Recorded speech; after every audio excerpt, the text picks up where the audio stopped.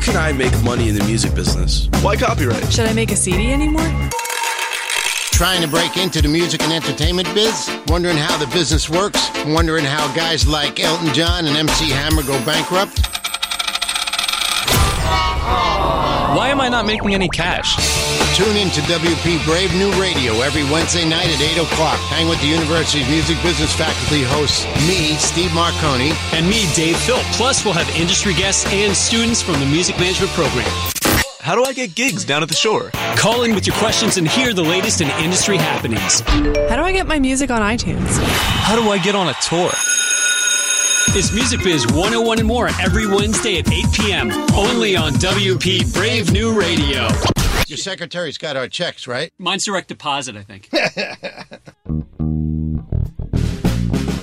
Gonna break down the doors. Gonna interrupt your everyday. 'Cause we got something to say.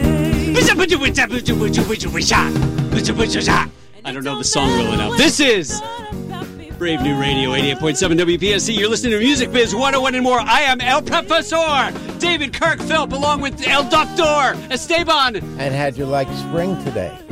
It's a horrible day. Horrible day. We had 40 degrees and rain. That's right, but it was spring. Right, and we're told that there's a state of emergency in effect right now. God, I think that maybe because our governor is... Well, never mind. This is all political talk. Right now we're taking calls from the governor on the line. Yes, Governor Christie, how can we help you? Oh, he hung up. So this is Music Biz 101 and more. Already our jokes are failing. That was Dr. Esteban Marconi speaking with you. You can always reach us, musicbiz101wp.com. We're the only free advice college radio, music, and entertainment biz talk show and podcast in todas las Americas. Our producer this fine day and every day is the fine and wonderful Philip Gorachowski.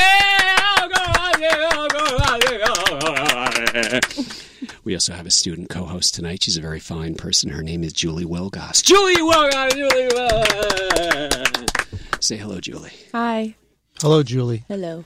We also have a guest. His name is 4 syllables. We'll use all 4. His name is Harry Weinger. Harry Weinger!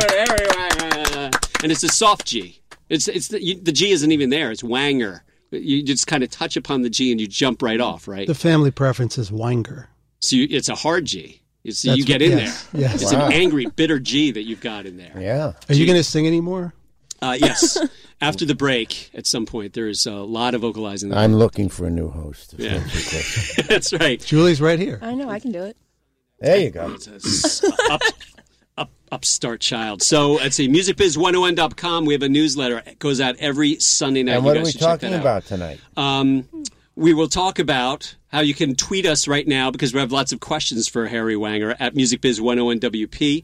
And always listen to the podcast. We're talking with Harry because Harry Weinger is a producer. He is a VP of, is it catalog development or is it A&R at Universal Music Enterprises? It's VP of A&R for Universal Music Enterprises, and Universal Music Enterprises is the catalog division of the Universal Music Group. Ah. Yes, okay. And I have known Harry since the Polygram days, since the later 1990s. Mm-hmm. He and I worked together at what was Polygram Special Markets. And they called it Polymedia for a while. That's right. Then it was Polymedia, and That's then right. it became Universal Music Enterprises. And did he know a famous alum from here? Who? That worked for Polygram. Besides me. Oh, did you? Oh, yes. Jim Capero. Yes. I know Jim Capero. Jim Capero, who used to be the CEO and chairman of, was it Island Def Jam? I think he was. Yes. Right. He was the head of Polygram. He was co-chair. Okay. And, Harry was there, and Harry was always a little bit above me. Mm-hmm. In well, stature he's taller and height. than you. Yes, he's much taller. Well, Harry's very tall, dapper. For the reason. Yeah, yes. So, who's coming next week? Next You're week. done with me already? Thank you. No, Thank you for being here, Harry. You said enough. Yeah. Good job, Harry. And then coming up next week, Mary, I don't remember her last name, from NAMM. It's a very special show. It's not the normal show, is it? It's an abnormal show. Yes. Which would make it. There's lots of avenues in the record business. That's a good guess. Right. Actually, NAMM is really good because Steve and I went to NAMM back in January, and we gave a speech about alternative revenue streams. Julie went to NAMM, and we talked about you on the air, Julie, because you're one of 2 students who. How about this? Why don't you tell the story? Explain what NAMM was, what you got out of NAMM, and how you were able to afford to go. Okay. Well, we were trying to go last year to go to NAMM, like the Music and Entertainment Organization, but it didn't work out financially. Nobody had money. So I decided to work an unbelievable amount of hours and save every penny so I could afford to take myself there. So NAMM was, I can't even put it into words how awesome it was. It was all the music products that are coming out, tons of guest speakers, tons of musicians, just an incredible group of people. The people I met out there in January, I'm still talking to every single day. It was amazing. It was what I got out of it, just learning how to network yourself, how to talk to other musicians or other people in the industry, and how to present yourself and what to go on as I'm trying to get into this industry. I learned so much there. Yeah. It was awesome. Sounds like a great experience. But tell everybody, what does NAMM stand for? Oh, God. National Association of Music Merchants. Yes. Right. Actually, it changes to merchandisers now. Oh, is it merchandisers? Okay. Yeah. But yes, and there's 90,000 people go, and it is not open to the public. That's what's amazing to me, when there's 90,000 of us. And you get your batteries charged, right? Yeah. I mean, it's just an energy. It really charges you up to come back and do music in whatever way you want to or possibly can. Yeah. So, well, I've never been, so you got one on me. It's great. It was definitely great. And so our guest next week is from NAMM, the education wing of NAMM, because we're going to be speaking about what NAMM does for education and how they help musicians and DIY musicians in the business as well. And why did we pick to do this now? This is National Music Education Month. Yes, it is. It is also National Women's Month, Women's History Month. Right. And who was supposed to be here last night? Well, she rescheduled so graciously. And actually, her call was correct last night, because after the little snow, we had a lot of sleet and rain. But Julie Greenwald, who is COO of Atlantic Records, will be here April 7th. And we were very happy that we could find a date immediately so that we could move this and not just have a TBA next to her. So, and what's great is next week on Tuesday night, for those of you who are in the Wayne area, we have a music management seminar series that goes on every spring here at Wayne-Patterson. And you'll be hearing it on the radio if you tune in June. Yes. As we will take the 2-hour lectures and get them down to 1 hour for the show in June. Thank you, Philip Gorakovsky, for. And next week we have from iHeartMedia, Alyssa Pollock. That's great. Alyssa Pollock, who's vice president over there. Yeah. So that's going to be very interesting, too. Formerly Clear Channel, and now iHeartMedia, which actually, again, go back to Philip. Philip has had his internship at iHeartMedia all this semester for Elvis Duran. Yeah, Elvis and the Morning Show. Very good. So we're just name-dropping galore here. Yes, today. we could leave now. It's a good night. Thank you. God. We should remind you that if you have questions for us or Harry Weinger, please tweet us at MusicBiz101WP. But why don't we jump head first into the Harry Wanger-a-thon? Yes, and Dave, why don't you talk about the first time you met Harry and what you guys were doing over at Polygram? Over at Polygram, because I met you probably 98 would be my guess. And I'd been with Polygram for 8 years, and I had just gone from Polygram Video to Polymedia, I guess. And why don't you explain what the catalog division, when we talk about the catalog division of a record company, is, and how it's changed since 98 to 2015. You got me stuck in 98 now. I'm trying to think of when we met. But this is an interesting thing. This is a side of the business that is not always talked about, because people are interested in what's hot and what's new. So the best way for me to explain it is that every major, whether it's Universal Music or Sony or Warner Brothers, they have become a major because they've acquired many labels through the years. And you have a president of Capitol, and you have a president of Motown, and you have a president of Interscope, and Mercury and Island, etc., right? Everyone who runs those divisions, Republic Records, has their thing is to make hits and to make money, right? Find new artists, etc. Our job is to create opportunities and have income from everything else going back 60, 70 years. So there's a division that was set up so that the presidents of these labels and their departments and all their divisions can focus on current hits. Lady Gaga, Ariana Grande, Lorde, et cetera, and not have to worry about what's happening with a Marvin Gaye opportunity on Scandal, right? Mm-hmm. So that's what we do. We're working on reissues of catalog artists, either artists who are off the label, who have passed on, or have a history at the label, like a Bon Jovi, right? Who's been with the company in one way or another for 30 years. So there's a back catalog that needs to be managed in some way, whether it's purely through sales, whether it's through film and TV advertising, whether it's through physical products, whether it's through digital initiatives. All that gets handled through this division. And there's probably 100 people working on this kind of stuff, if not more. In the industry? Or in Universal. 100 people working on catalog. In various degrees. In various degrees. Explain then. Okay, we have these 100, and everybody's listening, wow, that's 100 people doing A&R. Explain what these 100 people do. There's 8 of us in A&R, 8 or 9 of us in A&R, because we also now include the EMI group. So that includes the Capitol Records, United Artists, Liberty Records. So that staff came over, and we're all part of the same team now.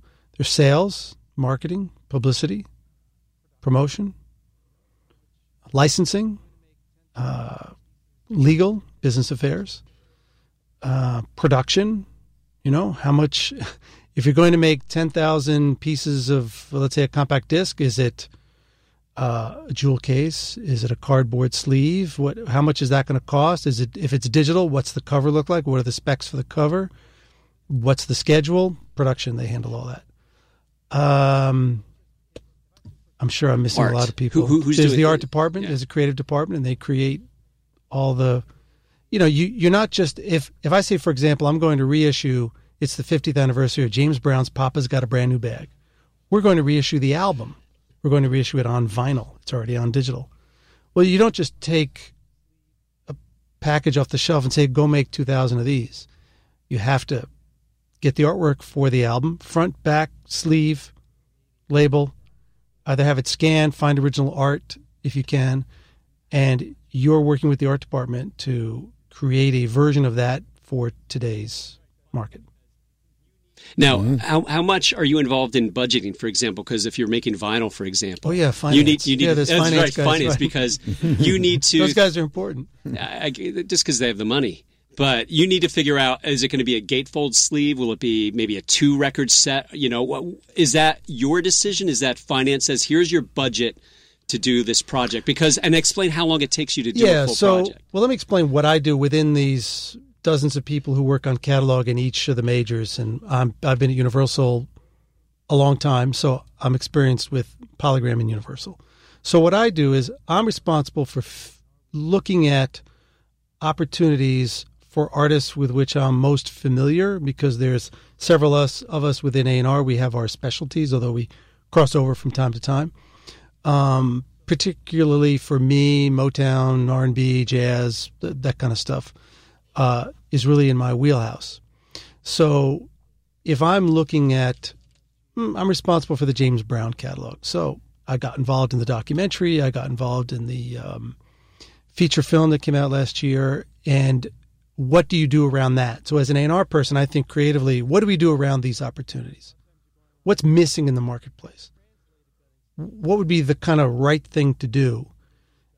And a lot of times you're going on gut instinct and you're trying to translate a gut instinct into a corporate mentality and working with guys who also have their own gut instincts about their specialties, right?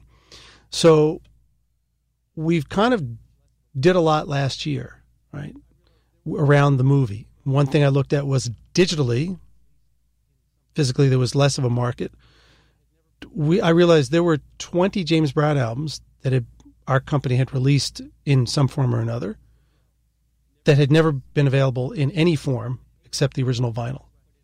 That many. Right. 20 out of 66 albums. And never even on CD. No, never even. Going back to the heyday of CD, they didn't just put it out just because they didn't just do it, right. And I was there at that time too, and there were certain records we just never did. So it was incumbent upon me to look at that as an opportunity and present that to sales and say, in the digital world, and also talk to marketing and say, are you going to have an opportunity digitally to do something with the James Brown catalog? Yes. Would you like to now have everything? Is it worth us financially for me to go and create new masters for 20 more records and remaster some of the key titles, the greatest hits and those kinds of things? Yes, this is an opportunity. So I identified an opportunity, and I was given the go-ahead to go ahead and create those products. So fast forward to this year, we've done all that. We've got the DVD of the documentary coming out. What else are you going to do? So it's on me to kind of go, what are we going to do? Or someone else in the company says to me, hey, have you thought about, do you realize it's the 50th anniversary of Papa's Got a Brand New Bag?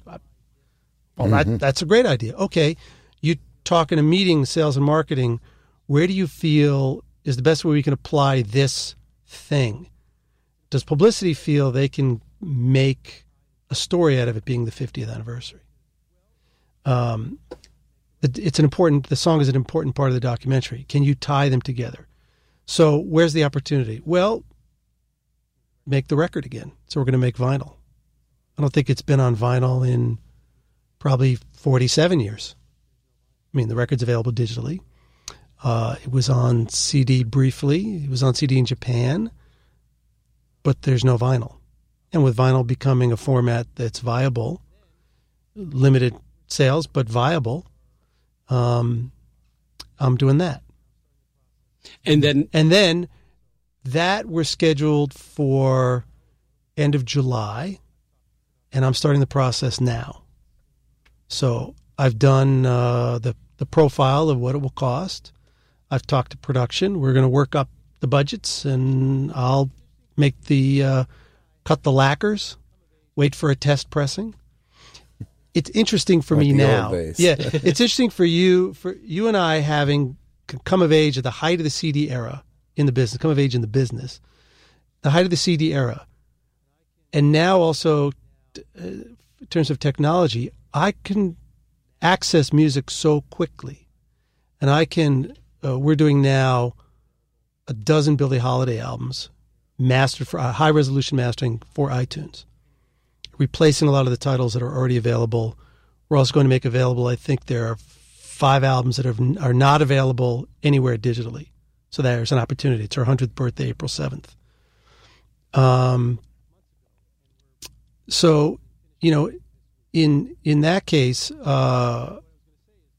we thought of that months ago, and we're mastering and finishing everything this week. So what I was going to say is, working on that, I had an engineer doing something yesterday, and I have a ref today in a folder that I can listen to with, high quality headphones or in my speakers at my office. Explain what a ref is for people who... a reference copy of the master. It's been EQ'd and it's been put into specs, and I have to listen to see whether it sounds like the original album, if I have that sort of experience. Are there ticks and pops? Are the spaces between the tracks correct? Is the sequence correct? Are the levels matching from track to track? Is track 4 a little lower than track 5? And is it supposed to be? Does track 6 fade in? Is it supposed to fade in? Hey, wait a minute. Track 8 doesn't fade. Does it fade? You got to, go find the original record and listen. So I have that, in a sense, not instantly, because it does take a couple of hours to, once you get the tape in-house, which I can explain if you want me to copy the tape, make sure leaders don't, analog tape, the leaders doesn't snap and all that kind of thing. Now we're doing a lot of vinyl work. It's like, wait a minute. No, I want it instantly, And vinyl, you got to stop. You got to put the needle on the record. You have a physical interaction with the material. You're looking at the grooves. It's got to play all the way down. Can't really skip ahead unless you're picking up the needle. Mm-hmm. You got to make sure your needle is fresh, because if I'm saying, hey, it's distorted on track 3, well, maybe your needle is screwed up. Right? Mm-hmm. So it's really interesting to have to now build in an extra, I think we had this conversation the other day in production. You have to build in an extra 3 months into your brain because you've been wired a different way. And when you're working with vinyl, you can't say, oh, well, let's do it for May. His birthday is May 3rd. Let's do it, whatever. What's May 5th is a Tuesday. That's a release date. So his birthday is Sunday this year. Okay, let's do it then. You're about 6 months too slow on that idea. You have to go back in time a little bit and think of your production schedule very differently. That in terms of A&R is a lot of what we do. You're thinking of the idea. You're following through on the idea. You're working with a lot of people to make this thing happen, right? And you're touching a lot of aspects of it. And you also have to honor the original material.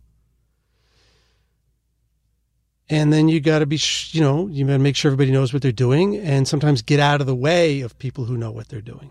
That's always an interesting situation. Who would those people be? On the studio side? No, I think the best example is probably in every aspect. So when you're mastering, creating a new master, generally anything pre-89, pre-25 years ago, is analog. There's some analog in the last 3 decades, but analog reel-to-reel tape that offers the best resolution unless you're recording digitally at a high resolution. But generally the older tapes sound amazing. Mm-hmm. And you're transferring that material into digital at a high resolution. What you have to do is, once I've identified Billie Holiday's album Velvet Mood, not on iTunes, what is the real record? What does it look like? What does it sound like? How many songs is it? In what sequence are they? I got to do all that research before anything happens. And then once I know that, I order the tape through our vault specialist, who sends a tape to our studio, and we look at, and sometimes there's 2 or 3 copies because it goes through different iterations, different corporate owners.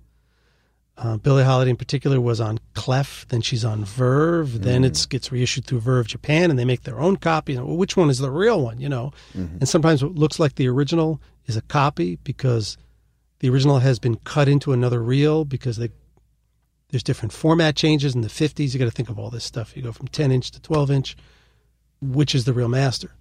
So you've got the tape in-house. You've got to trust your vault guy that he's sending you the right stuff. Where's this vault, by the way? Explain. I can't tell you that. So, but that is right. The vault is somewhere. There's a vault that's off-site. To kill you. Yes. No.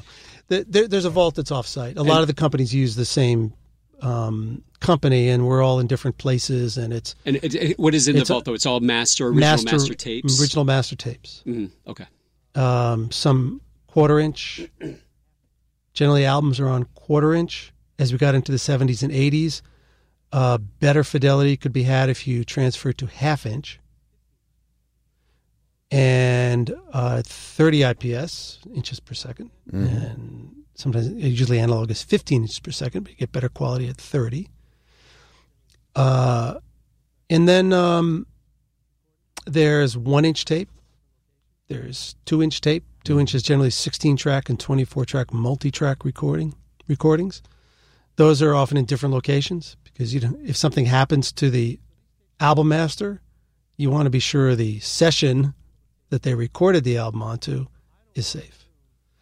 So these tapes are called in, and then you're trusting your engineer to handle the tape appropriately.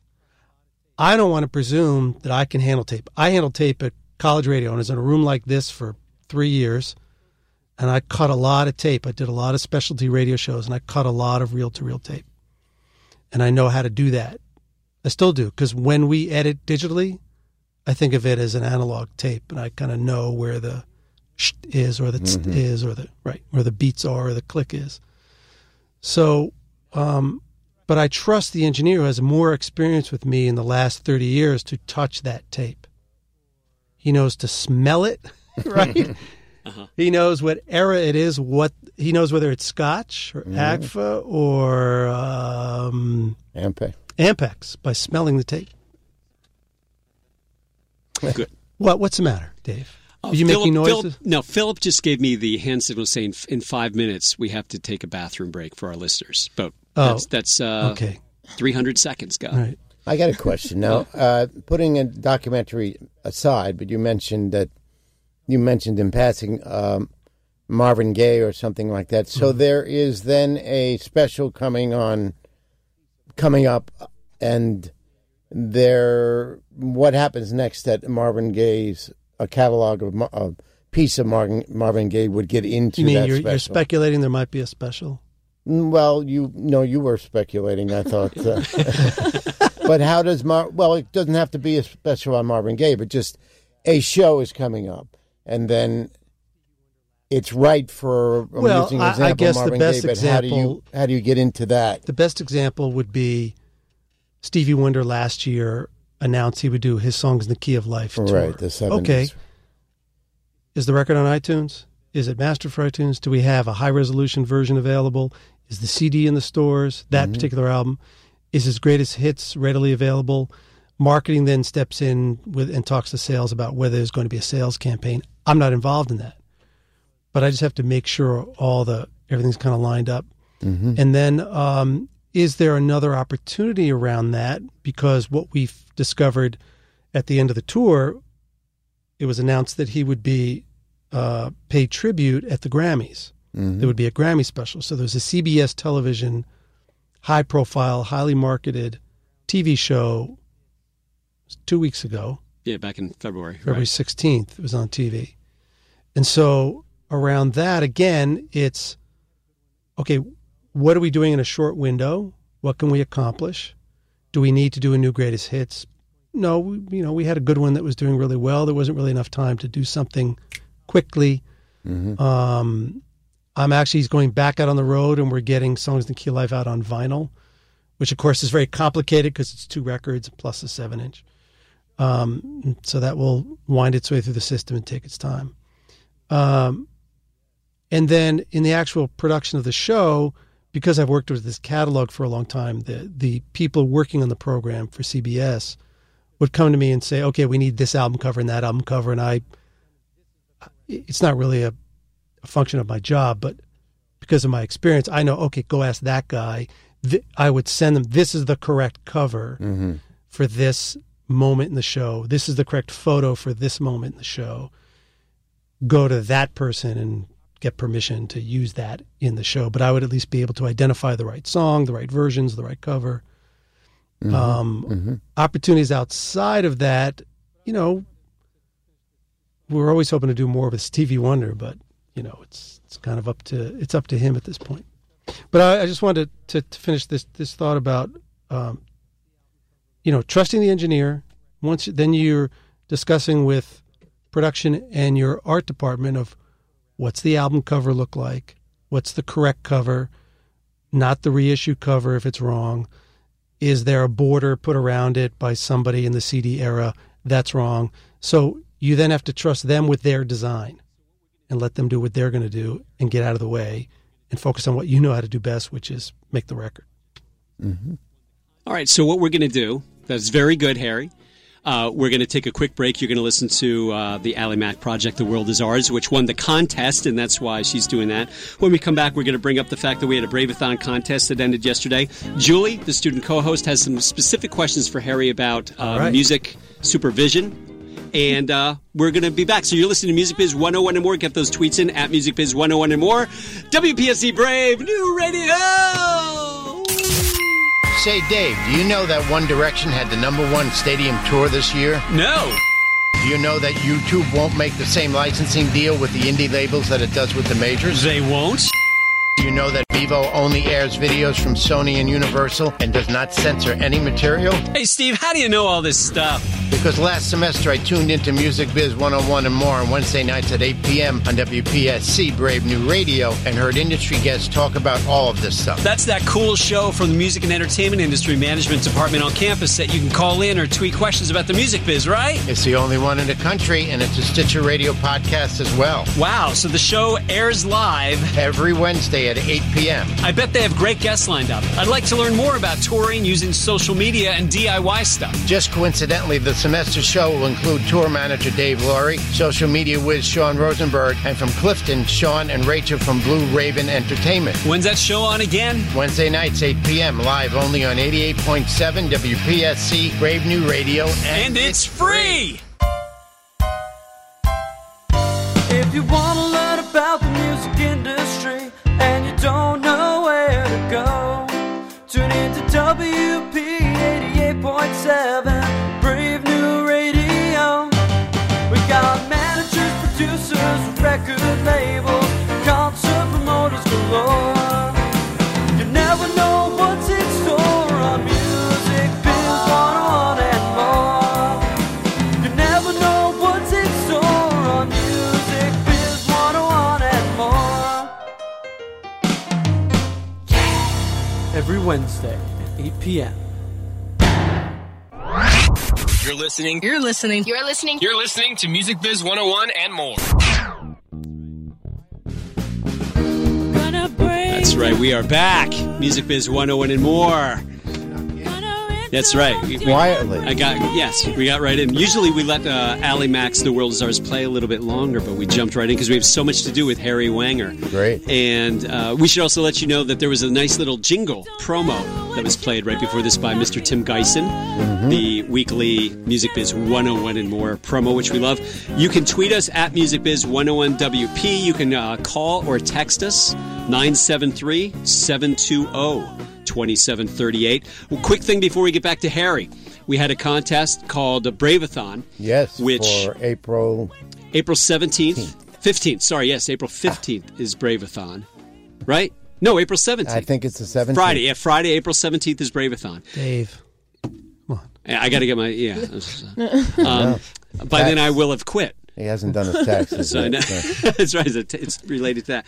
But we had people enter because we had two separate contests for people to perform live on WPSC on Friday morning, April 17th. A slot at 9 o'clock, a slot at 10 o'clock. And the contest is over. It is over. It ended last night. Right. And when we're back next week, we are going to announce the winner. Two winners. So we're going to announce the winners back then, or up till then, until then, in the future. Yes, we're teaching today about grammar and tenses today. Of course, Harry Weinger used to be a lawyer. Are you a writer. tense? I'm very tense right now. By the way, Harry's going to be with me on Saturday night, March 7th.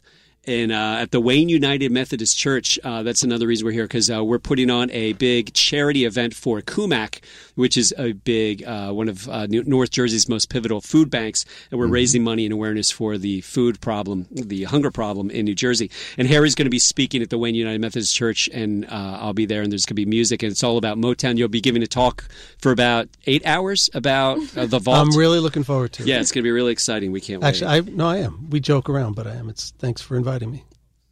Thanks for coming, Harry. All right. It hasn't happened yet. Why don't we have Julie Welgas, who is our student co-host. Julie has explained the project that you need to do for college, and then start with your questions. Okay, well, I'm graduating in May. Congratulations. Thank you.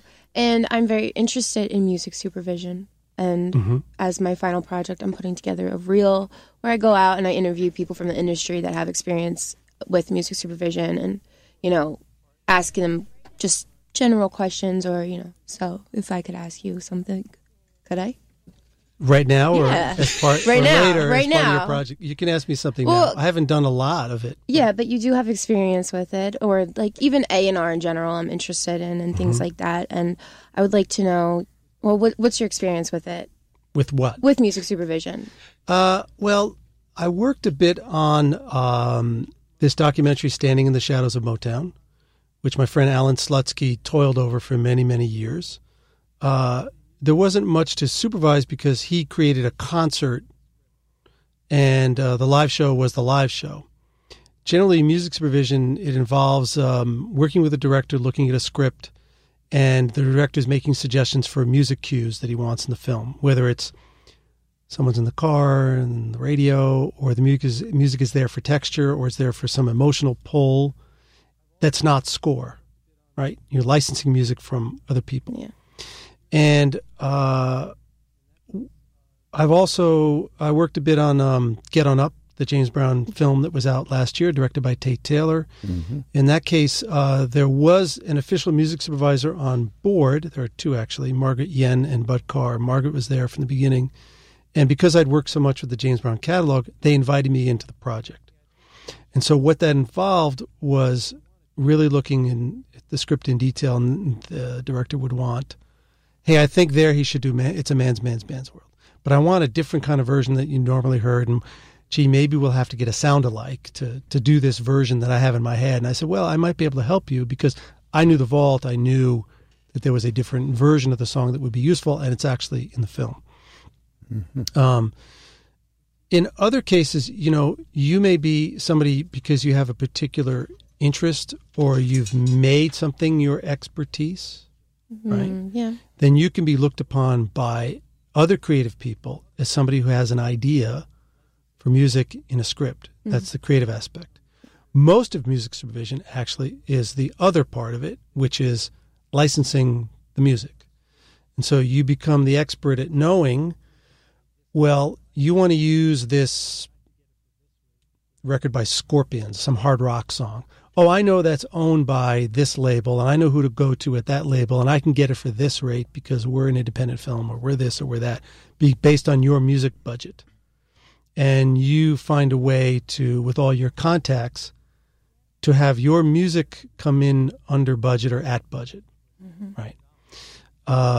You remember the show Freaks and Geeks? Yeah, I love that show. Do you know that took years to come on DVD because the music budget was, $1 million, right? Okay. So it's crazy because they had hit songs in the show that were difficult and or expensive to license. And when that television series was on the air, they did not license the music at that time. For they future weren't technology. thinking ahead. They were just thinking, yes. They were licensing for the moment that it was aired and for a number of reruns. Which, just to take away from that, is if you're a future producer or something and you need to think about the various revenue streams of the project that you're working on, like a television show, you need to be thinking, all right, let's say this does hit, and we do want to put it out on DVD or put it out for streaming or something like that.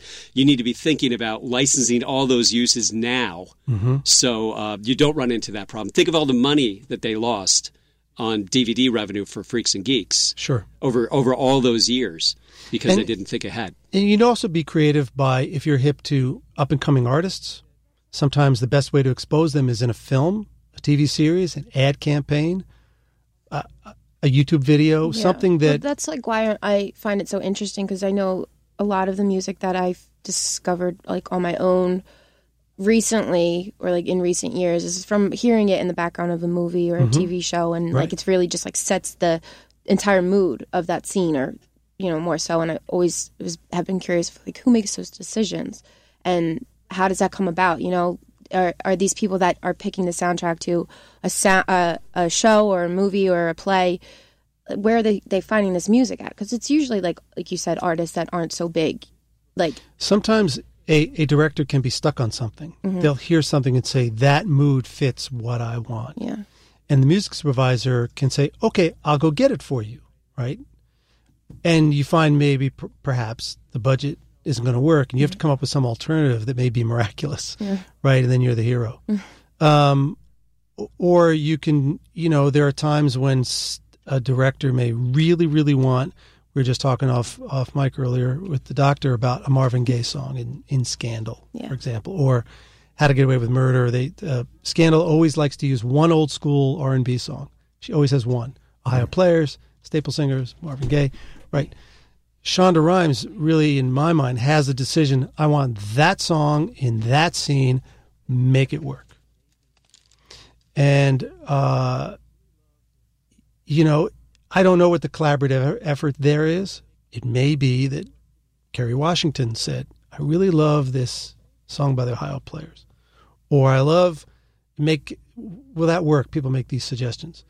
But I think, the opportunity for you is to bring something to somebody. Find somebody making a student film. Mm-hmm. Figure out a way to they want their friend's song in practice, right? Their friend has recorded a song, it's on SoundCloud. How are you going to license it? You got to figure it out. Is the song published? Do they have to pay royalties? Because it's a student film, is it free? Did these people get signed? You can find your way around into the business in that way. Okay. Cool. Mm-hmm. Mm-hmm. Thank you. Thank you, Harry. That was really nice. There's nothing else that you needed to get out of Harry for your project? I do have a question, not so much about music supervision, but A&R. Okay. I'm very curious, who last year or 2 years ago at the music management seminar, I think it was Pete Gangberg, who was A&R for Atlantic, was Yes. it? Yeah, and he was saying, how he got his start there. He had a mixtape. He had to make a mixtape of his favorite music and bring it to the guy and say, this is the music I like. And whoever was hiring at the time said, okay, I like your taste in music. I'll bring you aboard. And reading up on A&R, they always say it's going to be someone who's young, who's knows what up and coming music there is or what's hip and stuff. But is that true? Is that to be an A&R, do you need to be young and fresh and know what's new, or can you just have that ear for what you like or what you think others will like? I don't know if the question really applies to me, frankly, because my job in A&R is really with people who have pre-sold hits, right? Yeah. You're managing things that have already happened. You're not looking for something new. Knowing how labels work, you're always looking for the next hit, right? Yeah. And so I think it would behoove you to bring, to have a mixtape of things that you like and show your taste. I mean, that sounds like a great way to get a gig. I want to work for that guy. You know what I mean? That sounds amazing. Yeah. When I was trying to get started in the business, and I had one small connection at Arista Records back in the day, and I had interned there, and I went to the head of A&R, and I said, "What can I do?" He said, "Start bringing me songs. Bring me songs. Find me songs you like. Find me songs you think somebody on Arista could cover. They don't have to be new. You don't have to write them. You don't have to. You can go down the block and get a friend to write a song and bring it to me, fine. But find me a song that nobody knows that somebody on this label can cover." And I just kept bringing him stuff and bringing him stuff and bringing him stuff and bringing him stuff and bringing him stuff. Ultimately, I did other things, but it's not easy. You have to keep going, and those. I think. You have to hit it all, right? Young and fresh is kind of a cliche, and you're young and you seem kind of fresh, but do you also have the ear? That I think that long term, that's going to serve you. Yeah, that's going to be the thing. Yeah. Mm-hmm. Or we need to get to, if it's okay, That's bunch fine. of tweets. Thank We you. have tons of tweets to read to you. But before we do that, My tweet was, when did we meet again? what we'll time talk is the about show? it later. Yeah. Before we do that, we talk about how to get into the business. You guys were just talking about that, and what is it? And you had mentioned, the guy told you just keep coming here, bring me stuff. Yeah. There's somebody sitting in the studio with us named Joey Stefan. Joey? Right? Joey, this is his third or fourth time he's sat in just to God, who listen knows? and just to meet our guest. And I always want to point that out because that's a networking thing, and that's going, a little bit further than other people, just to meet you and just to learn more about you and hear more about what you do. So Joey actually has a question for you that he's going to read on the air live on WPSC Music Biz 101 and more. Joey. Okay. You were mentioning how when you're looking at your catalog and, you would put out, re-release something that already was a hit, you can see, if it would be profitable or not. Do you ever look back at your catalog and see almost missed opportunities and missed hits that might potentially, hit in the future market and say, okay, well, let's re-release this. It might become a hit now? Sometimes the market will dictate that. Sometimes there are things that happen. I mean, this is years ago, but it's the first thing that came to mind. I'm sure there's other examples. I was working on a Martha and the Vandellas collection, and there was an unreleased song deep in the vault called "It's Easy to Fall in Love with a Guy Like You." Great song. You just think it never came out? That's a whole other topic. I mean, that's a whole other hour about Motown's MO and how they put things back in the vault. They voted on records, and this one didn't make the album. And a friend of mine said to me, don't overlook that song. Put it on whatever we were doing. I forget what it was. Put it on this compilation. So I did. And it ended up in Hitch. And the soundtrack sold 2 million copies. You know, so that just kind of came out of nowhere because a music fan who perhaps had connections as a music supervisor heard that song and brought it to someone's attention who was working on the film and somehow made its way through the labyrinth of the business and got on in this movie. What I ended up doing was, because all we had was this mono vault mix, was I later did another Martha and the Vandellas Greatest Hits, and we put that track on there and did a new mix in stereo, and it was a known title because of the movie. So anybody kind of, you could find it both ways on the soundtrack, on this rarities package, and on the Greatest Hits that had the version in stereo. I think anytime you can dip in the vault and find things, it can be very exciting. Sometimes things can be reinvigorated. Sometimes they're just cool things to find, you know. All right. You have another one? Yeah, a question from Joelle Felipe. She says, do you think there's any way to market Motown music to the younger generations who have no clue what that even is?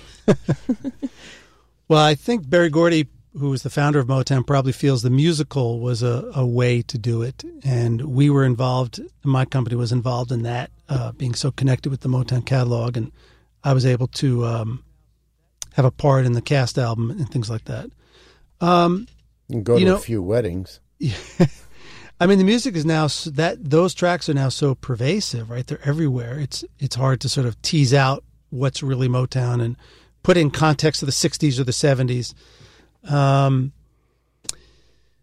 It's always an interesting question of how you present things to a new generation. You know, the way Disney will take a movie, put a movie out on VHS, then on DVD, then yank it from the marketplace, bring it back. That's a challenge for us all the time with Motown. I did a remix project 10 years ago. Would I do that again? Is it worth doing? It's an interesting question. Is that something that, quote, the kids want? Are the originals just fine? I think movies and TV are a good way to get the music out there. I think that has a lot of impact. You know what?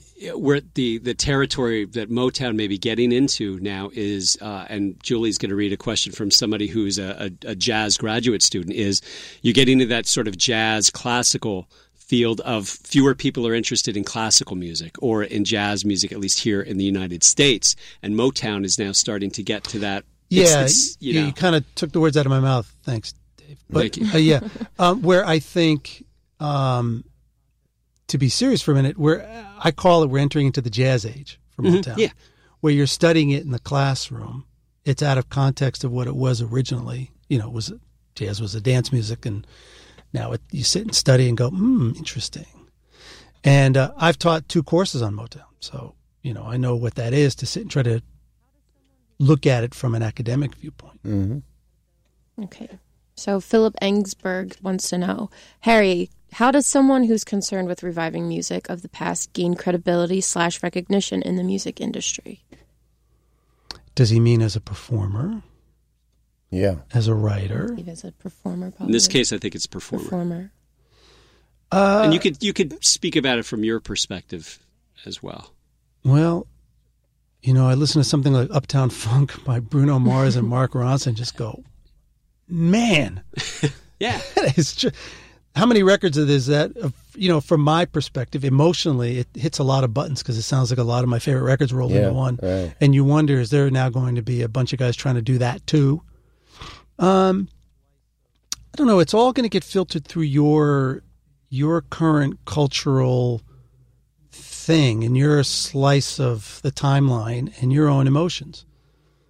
You're going to interpret it in your own way. I think if you're purely retro, you might as well be the jazz band that dresses up in 40s clothes and you're trying to recreate a moment. You're not filtering it through your own sensibilities.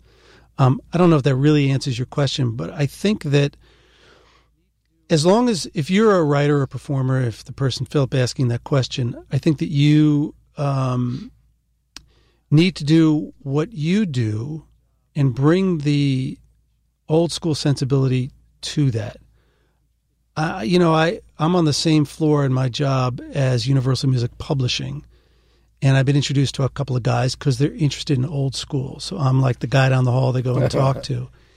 And they write the most contemporary, wonderful records, and yet they know about Lester Young, they know about Marvin Gaye, they know about Barrett Strong, they know about Norman Whitfield, and they incorporate that into their music. And I think you just have to know who those guys are. Philip Engsberg, who just tweeted that question, actually just walked into the studio. That's modern technology. Look at this, the way he just materialized. College is awesome. Yeah, that's great. Actually, I could clear up kind of what I was. Did you listen going to my answer? I did. Okay, and how did you get past security? I know Kung Fu. It's great. Yeah. I was just watching Wolverine. Oh my God. Wolverine is for Halloween a few years ago, actually, but neither here nor there. Too much information. I was actually more concerned about how you did it as a producer.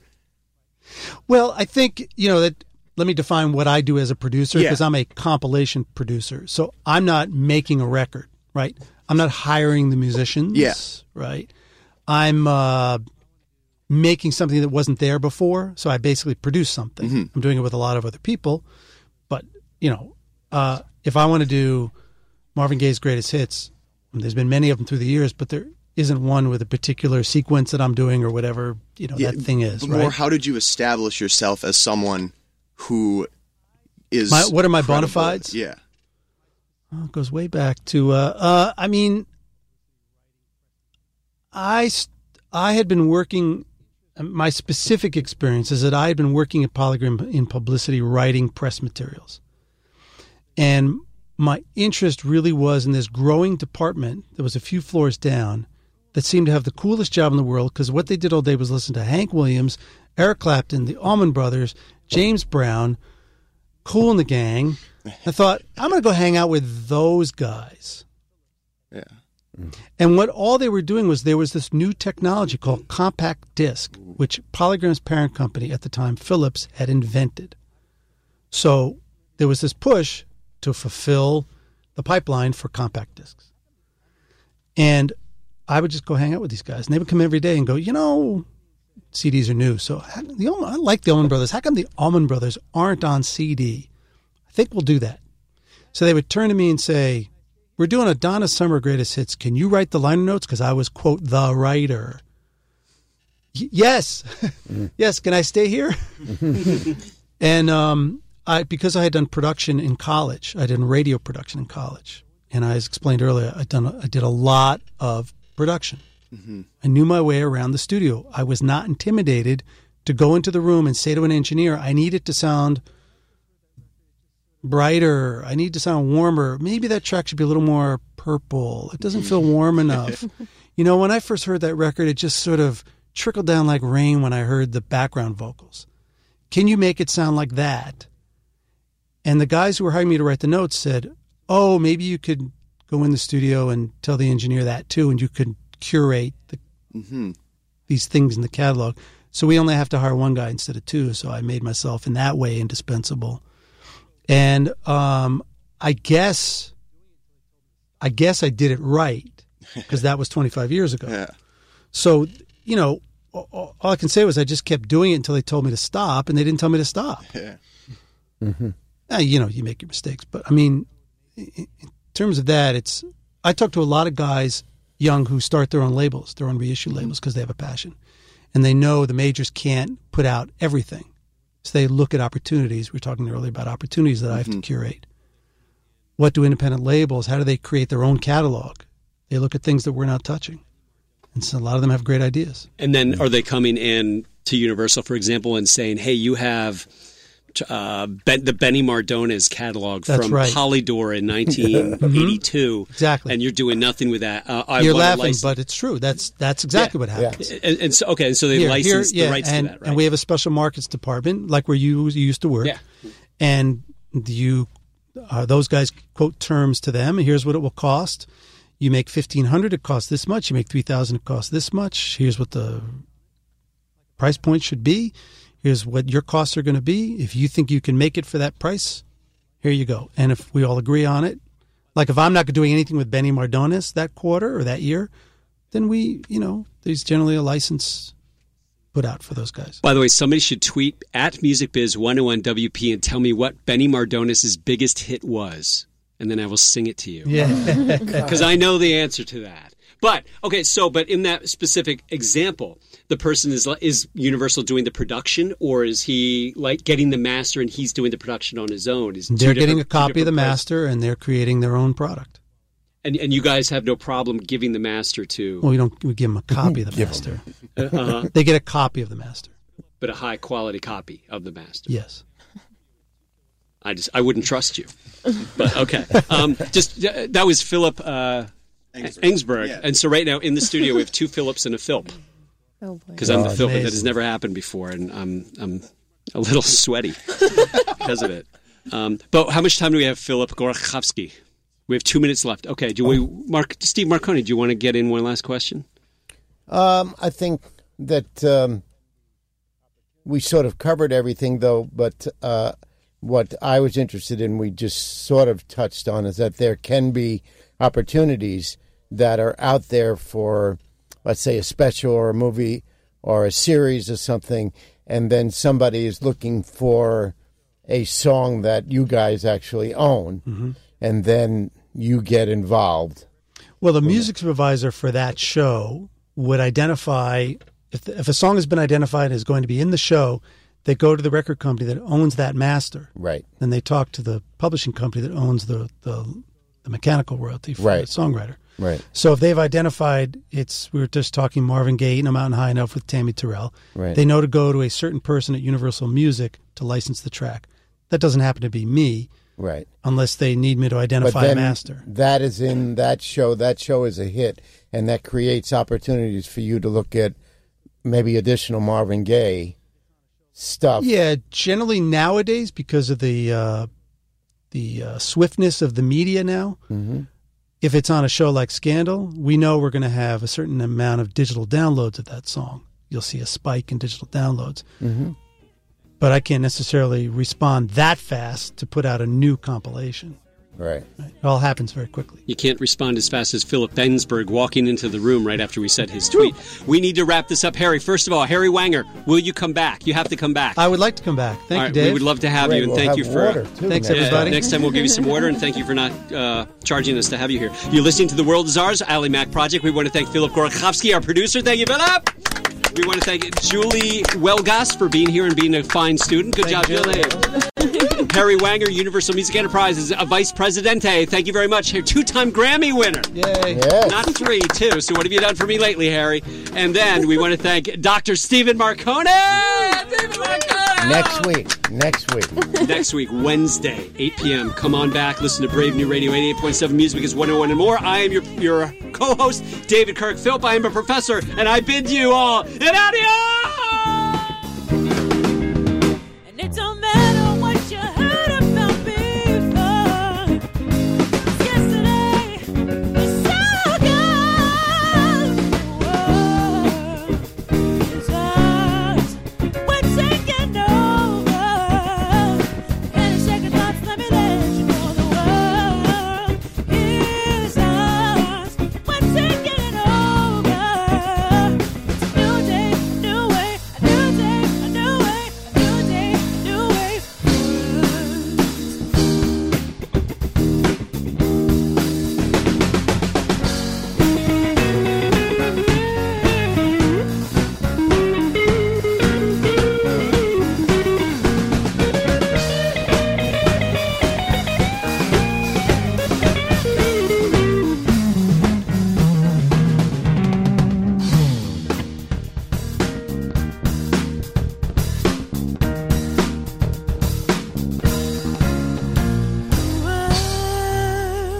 is ours. We're taking over. Any second thoughts, let me let you know the world is ours. We're taking over.